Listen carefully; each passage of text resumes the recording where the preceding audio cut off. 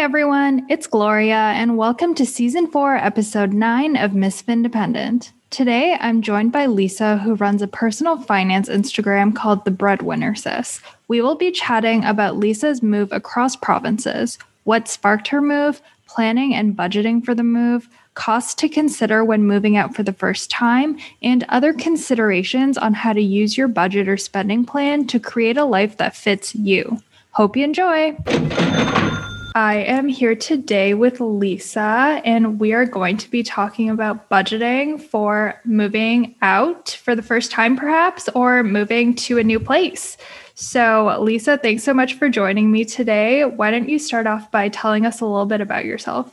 Yeah, thank you, Gloria. I love the podcast, and I think it's so important that you're helping normalize conversations about money. Yeah, my name is Lisa. I'm 26 years old, and I work as an investment advisor in Vancouver. I moved here about 3 years ago now from my home, which was Edmonton, Alberta. It's where I was born and raised, and that was my first time moving out permanently and also moving to a new city. So we'll be talking about two that in one. I know, yeah. Leaving the nest. And a bit about me. I would say my passion is financial literacy. That sounds super boring, but I really care about helping people learn about money. Ever since university, I was part of a student group for that. And I did study finance. I worked as a bank teller. Basically, all my experiences, it really impacted me seeing how terrible financial literacy is in Canada. Mm-hmm. And especially working at the bank, I just saw how people deal with their money and the varying levels of wealth and security that different people have. And being in customer service for money, and even now with my full-time jobs dealing with people directly, money is really an emotional thing. So I feel, it's a huge thing for people. It impacts every aspect of their life.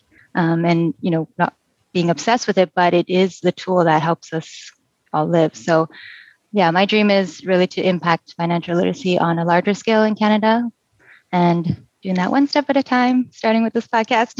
Mm-hmm. Yeah, awesome. And I completely agree. I think that there's so much of an education gap in financial literacy, especially because they didn't teach it in schools. I think they've introduced it to the Ontario curriculum. Not sure how in-depth it is. Yeah, I think it's getting better, getting more into the curriculum, but I think it just needs to be more presented as more of a priority to younger, because when you're young, even I had a class about it in grade 10 and I was not paying attention. I was, it was kind of went over my head, but I think that's why it's just really important to keep bringing it up at every level, like starting even younger than grade 10 for sure. And just drilling it in that it's a priority so that we're kind of prepared once the time comes. Mm-hmm. Yeah, absolutely. It's like a huge adulting skill that so many people just need to learn when the time comes. And I feel like if we were given the tools earlier, it would be so much easier, less stressful. Yeah. So what is your relationship with money? I'm lucky enough to have a pretty healthy and positive relationship with money. I've heard some of your guests do a disclaimer, and I will too. I did not have any student debt to start, and I recognize that's a huge leg up, and that's a huge part of people's journey initially. So I did work part-time all throughout university, not just during the summer, and I lived at home. So I was able to save money from those jobs and kind of build up those good money saving habits and good money habits earlier on. So even now that I'm paying rent by myself in Vancouver, working full time, that sort of thing, I feel like saving is still my priority.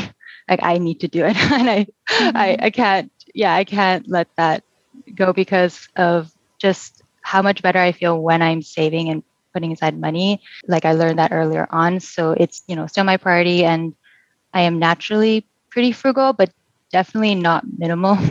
I still enjoy fashion, skincare, makeup, that sort of thing. I'm just not the type to buy super high end or not buy a lot. I'd say I buy mid-range stuff and then just try to make it last a really long time.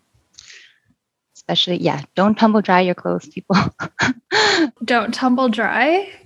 Yeah, I feel because tumble dry, I hang dry most of my clothes and it just makes it last so much longer. Because people fast fashion, the clothes kind of deteriorate. I buy middle range stuff, like Uniqlo, I feel kind of range, but it lasts so much longer when you just take care of it. And that does help save money in the long run. Yeah, for sure. That's a good tip. So you talk about your budgets. Do you budget religiously? Like, what's that like for you? Yes. Yeah, I freaking love budgeting if it hasn't already come through. I do. I have an Excel template that I didn't make it, but when I found it works for me, it kind of tracks monthly expenses. I put in my spending limits for the month, and then on the side, I track my expenses as I go. So then it updates and shows me how much I've spent in each category, whether I'm close to the limit or not. So that it's pretty much down to the dollar for me. And that's just, I think that's a little bit more intense than, let's say, the average person needs to. I think in general, if you have a sense of how much you're spending and saving and making, that's good. And different things work for different people. But yeah, that's how I roll. Wow. And I have a separate Excel sheet where I track the bigger picture items, like how much I'm putting into my investment accounts and the limits for my RSP, TFSA, because that's not really reflected as much on the expense tracker. Mm-hmm. Wow. Yeah, no, that's awesome. I think having those limits, especially for your TFSA tracked, is so important because you can't get that number like up to date from the CRA website. So it's so important that we track those ourselves. Exactly. Alrighty. So today's topic is about moving out to a new place and how to manage your money. Lisa, you mentioned that you moved out about 3 years ago from Edmonton to Vancouver. Tell me about your move, how it went, and what sparked it. The story of my move, I think, sounds kind of scary when I tell people, but it was a very calculated decision. So the short story is I quit my job and I moved to Vancouver. I quit my full-time job, packed a suitcase, got on a plane, and moved to Vancouver. But end of podcast. No, just kidding. But I'm definitely not an impulsive risk taker. I mean, I just admitted that I budget down to the dollar. So the longer story of that is, I think a couple factors that resulted in me doing that. One, I think the biggest driver was that it's always been my dream to move to Vancouver. So there was something, that was something I've always wanted in university. I just had this vision for myself, getting a big girl job, living downtown, something in a bigger city. When I graduated in the beginning of 2017, I got a full-time job in Edmonton, and it was a great opportunity. So I was happy to take it, but it was still my goal to move to Vancouver by the end of 2018. I kind of set a goal for myself. So I really wanted to make that happen.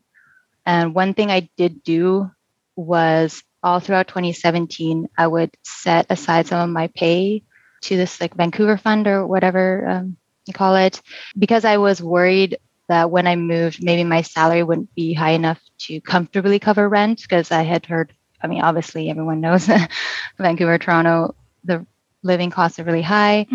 And so I set aside some money each pay throughout the year, kind of as a way to just do something to move a little bit closer towards my goal. I knew it wasn't possible for me to move that year, and I just wanted to feel like I was getting a little bit closer to it. And then the idea was, if I moved and I was kind of just cutting it with the expenses, I would use a little bit out of this Vancouver fund every month just to kind of supplement my income or cushion the costs in a way. And ideally not for too long, maybe 6 months, or I don't know. It was a very loose plan. I did try transferring with my company first. Quitting was not my first option. I tried for a good at least 6 months, I think. I was working at one of the large banks at the time in their wealth management division. So I figured it would be pretty easy to transfer to Vancouver. But the timing actually did not work out. They didn't have any openings and no positions available. I did interview for a few other divisions in the bank in Vancouver, and those didn't work out either. So by that time, it was like summer 2018, and it was becoming kind of clear that I probably wouldn't be able to move with my company. And so then in considering like getting an entire new job, that's I think when I made the decision to move, because I'd heard from people that employers do favor like local addresses on your resume, which makes sense. So, if I did move to Vancouver, I would have a local address and I could just go all in on applying for jobs. I considered that, and I was confident in my transferable skills and ability to get a job there because I work in finance and I was going from Edmonton to a bigger market, Vancouver. So kind of figured that there would be opportunities there. And obviously I had also the safety cushion I built up, the Vancouver fund. That was on top of my regular savings and regular emergency fund. So I felt that I could move financially without stressing out too much. Mm-hmm. And yeah, it worked out. I ended up finding a job that I absolutely love now, after about 1.5 months there. So during that 1.5 months, I did use that Vancouver cushion during that time. That's awesome. I think that having that extra Vancouver fund on the side really, really helps, because then you're able to make sure that you didn't have to like dip into your retirement savings or like other investments to be able to sustain yourself while you're looking for a job. Yeah. And I think that's the thing about money and what makes it so it's like it's a tool for you to use, right? Because obviously I could be thinking if I'm trying to optimize every dollar that comes in, and like obviously I could have put that towards retirement or investing, but this was a dream for me to just move to Vancouver, and it was important enough to me that it was okay to just let a month or two of emergency fund. It was okay for me to use that on this because it was a priority for my life. Yeah. And it's kind of like you can think of it as a vacation fund in a similar vein as that. Right. Yeah.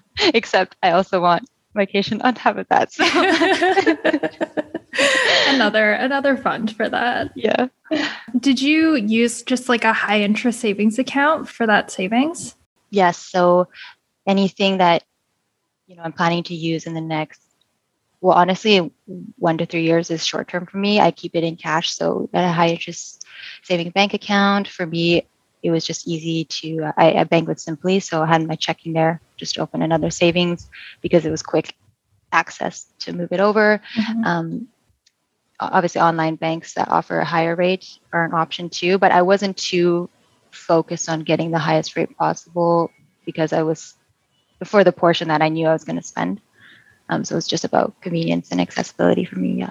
Mm-hmm. Yeah, no, it's a good idea. Just having a separate bank account as well. So what do you think are some common mistakes that people run into when moving out for the first time? I think in the bigger picture of things that could really impact your money, just one, not having an idea of the costs involved with moving, and essentially not having a budget, but like to be more detailed, not having an idea of how much things cost or like how much life costs, like groceries and ongoing expenses. This is assuming you haven't really tracked your expenses before. And then I would say also not having a cushion. You could do it. It would just be extremely stressful because of that things happen and larger expenses could come up, or if you drive a car and things break down and you just need to fix things. Yeah, having a cushion is definitely important. Mm-hmm. Yeah, for sure. And so you mentioned budgeting. How did you figure out the cost of living situation because you're moving to a new city?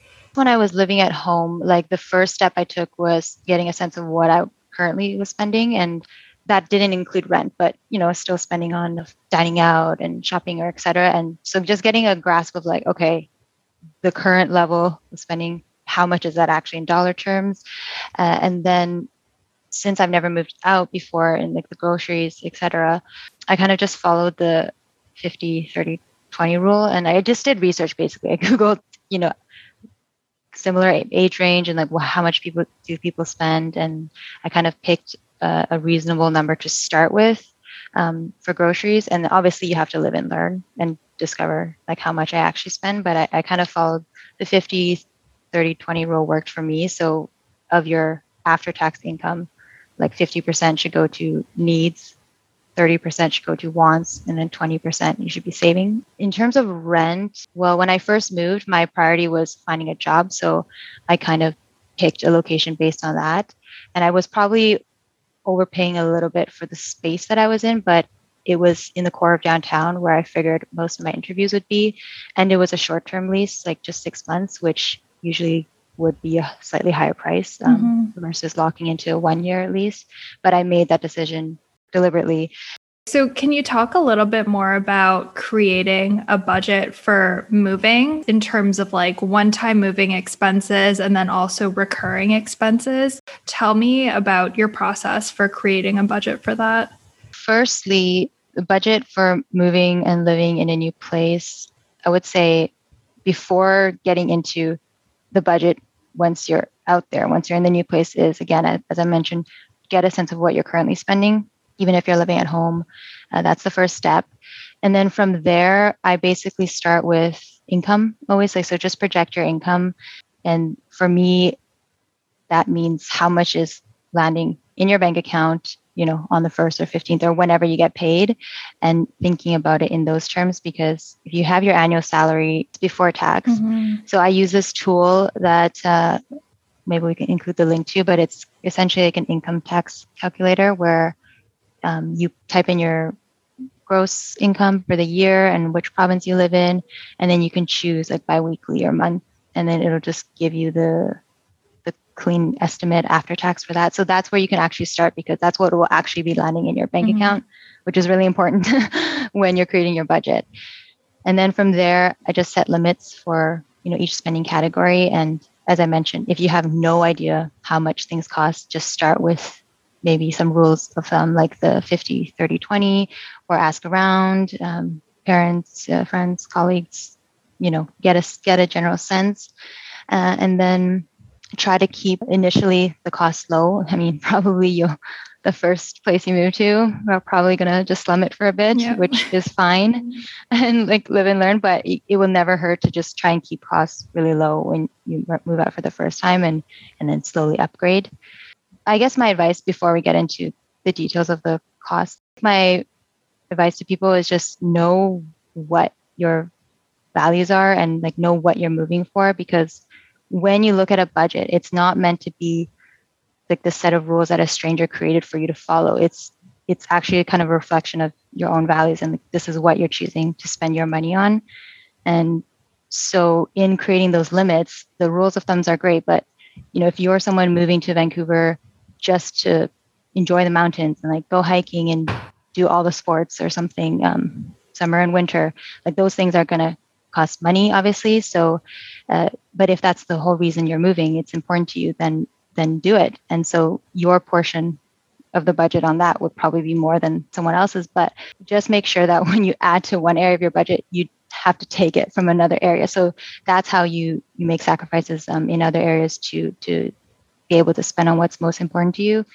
And that way, or like, I mean, just for example, like rent, maybe somewhere that you can take from in that scenario, because if you're never home, maybe you don't need to live in the biggest, nicest place, or maybe you can have 2 roommates instead of 1, something like that.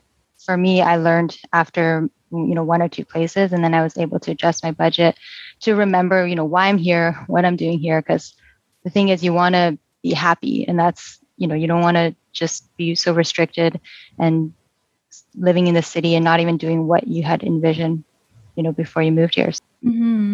Yeah, I think it's so important, and something that I guess not a lot of people really think about when they think about creation of a budget. I haven't read this book, but someone told me about it. It's I Will Teach You to Be Rich by Ramit Sethi. He says essentially the same thing as what you said. You shouldn't feel guilt about spending money on things that you love and that bring you joy, because if they bring you joy, like more power to you. But then it's important to obviously optimize for the areas that don't necessarily bring you too much joy, and then be able to make sacrifices in that sense so that you're able to afford the things that you want to. And I think that's so key. Yeah, I think budgets, they're more fluid than people think. I think it's important to reevaluate your budget often, because some months maybe you do say it's okay for you to spend on your hobbies, but there's also a limit to that. Yeah, so let's talk about some important expenses to consider. So in terms of like one-time and then recurring costs. So one-time costs, obviously for a family, I'm not sure. And, maybe we're speaking more about just similar to my situation, which for me, I moved out of my parents' home. So I didn't have any furniture of my own. My plan was just to rent. So I didn't have any initial moving costs, basically just paid for the cost of the flight. But and then the first place that I rented was furnished. So I didn't have to get any major items, but just some like kitchen stuff here and there. But eventually, I think for most people, you will eventually move into an unfurnished place. So cost of furniture, big one. Don't buy expensive furniture, probably for your first time. Like literally everything I own is from IKEA. Yeah, IKEA, yeah, it's the best value for the price, I think. So I try to keep that as low as possible, but it's still, I did choose to buy new from IKEA. The other options, you can look on Facebook Marketplace, find secondhand stuff. But for me, that would take some time to accumulate everything you need. And I just wanted to get everything, all in one trip, that sort of thing. So I try to keep it as low cost as possible, but it's still, it's still a good chunk. So make sure you have funding for that. Once you do accumulate some furniture, or if you already had some to begin with, then when you move, you might have to consider the cost of movers. So the first few times I didn't have to. And then once I had a bit more stuff, it wasn't enough to hire movers. So I just rented a U-Haul because I don't have a car. Mm-hmm. So those are potential costs. If you have a car, some friends that maybe you can skip out on that, but something to consider. And then kind of recurring costs ongoing. Obviously the biggest ones will be your living. So your rent and utilities. For the rent, as I mentioned, do your research in different parts of the city. Some are cheaper than others. And so do your research in that aspect. Usually farther from downtown or farther from the core, it could get cheaper. And also if you live by any transit, by the stations, that might be more expensive. So if you had a car, then if you could live farther from the transit, that you might be able to get cheaper rent. Also furnished versus unfurnished. Usually furnished is more, obviously. And then I guess related to that, on transportation costs, more recurring costs. If you do have a car, that's a big one, I feel, in the big cities, because you need to consider parking, whether the place you're renting comes with that, or if there's street parking. Car insurance. Again, I didn't move with a car, but I just heard, especially switching from Edmonton to Vancouver, like the car insurance is way more here. So in switching that over, your ongoing costs might go up. Gas as well. Oh my gosh. When I first moved here, like the first few months, all I did was take pictures of gas prices and send it to my parents. So I was like, do you see this? What's going on? I don't even drive. So it was just like sticker shock for me. So if you live in a transit friendly city, that could be great. That's kind of one of the reasons I came to Vancouver. And if you live near work, you can save on transit costs. That's another area to kind of do your research in. What are some things that you wish you had known with regard to money, like before you moved? I kind of wish I brushed up on my knowledge on like how to rent places, or how the tenant, how to be a tenant kind of thing, and what you should do, or like what you should be getting before you move into a place. That like tenant rights. Yeah, exactly. And nothing, I didn't get scammed or nothing bad really happened, but just, for example, I've heard of stories where the landlord's asking for, the security deposit. Like here in BC, can't be more than half of your first month's rent. And like, it's just good to know that stuff in case they're asking you. And if you have no idea, then you might just agree to something, and whether they might return your money, but it's just the fact that you have money tied up now where it legally like shouldn't have been. And then also one time I moved into a place where I didn't know about, they said they cleaned the carpets, I guess. It didn't seem that clean, but when I moved out of the place, like we had to pay for the carpet cleaning and stuff. And then that's when I realized, like, when I moved in, the carpet should have been cleaned for me too. So it's just things like that. I mean, rent is, if it's the largest part of your expenses, it's the place that you live, you kind of want to get what you're paying for. So just brushing up on your tenant rights. I think that's so important, especially if you're moving to a new city or even if you're moving out on your own for the first time, because every city has different tenant rights and laws. And there's certain places that protects the tenants more. So I think it's important to definitely know those things. And I think a realtor can definitely help in that sense as well. It doesn't cost you anything to work with a realtor. Oh, it doesn't? When you're renting. Yeah. Oh, I didn't even know that. Yeah, the landlord pays for it. I had no idea. Well, like for me, all the information was on the BC government website. So it was actually really great. Like it had everything I needed to know in very clear language. Yeah, definitely. Were there any unexpected costs that you ran into? I feel that I did pretty thorough research, so nothing really caught me off guard, but not so much unexpected, but just annoying costs is realizing you have to buy everything in the kitchen, like chopsticks. I was like, I have to buy chopsticks. Like my parents' house has like millions of chopsticks and Tupperware, just like things that you realize have always been in your kitchen and you have to actually buy it yourself. So those can definitely add up. And this didn't happen to me, but I'm always prepared for like if phone or if a laptop breaks, because for most people that's kind of either essential to your studies or to your work and life, and that's always, it could be a cost that you suddenly have to pay for. Yeah. And that's why it's really good to have an emergency fund just in general, even if you're not moving, for things like that, for life things that'll happen. Wait, so you didn't bring any kitchen stuff with you? So you literally like packed your clothes and was like, let me get on this flight. Yes. Yeah. That's what I'm saying. Because, well, again, Edmonton is a 1-hour flight from Vancouver. Oh, okay. So I figured that, I would get over there with just, my clothes and, some basic stuff that I could fit in, move into a furnished place, kind of get my bearings, get a job, that sort of thing. And when I went back home for Christmas and stuff, I did end up taking chopsticks from my parents and things like that. But I just took very minimal stuff. Yeah. So what are some resources that you'd recommend for people who want to brush up on their personal finance? There's so many resources, and anything you could possibly want to know is on the internet, which is overwhelming for sure. One of my favorite sites for Canadians is getsmarteraboutmoney.ca. It's created by the OSC, the Ontario Security Commission. I just find that one to be a good one-stop shop. They have all the articles explaining really basic concepts about all sorts of topics, whether it's saving, investing, house purchases, and they have like tools and calculators too. So it's pretty much just like a really great pool of knowledge there.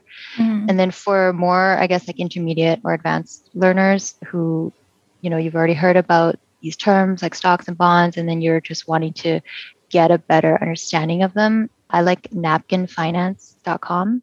They basically do napkin doodles breaking down these finance concepts. So it's really digestible.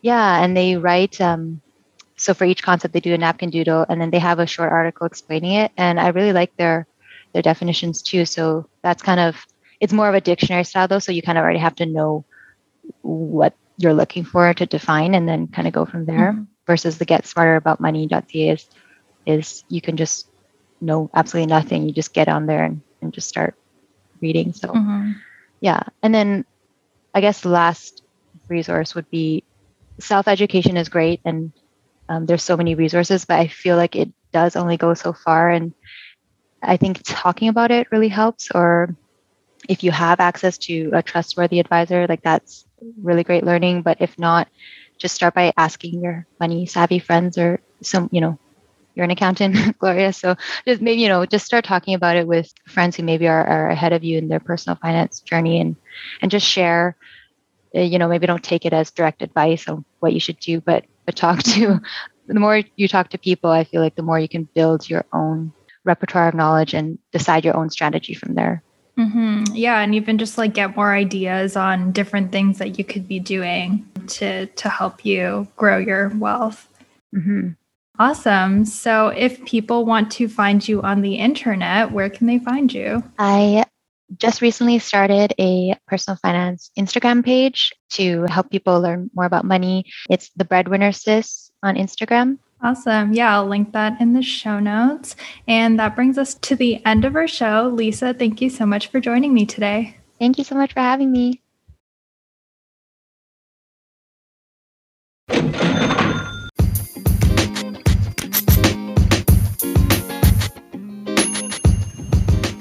As the aspiring Miss Findependent, this is Gloria signing out. Thank you so much for listening.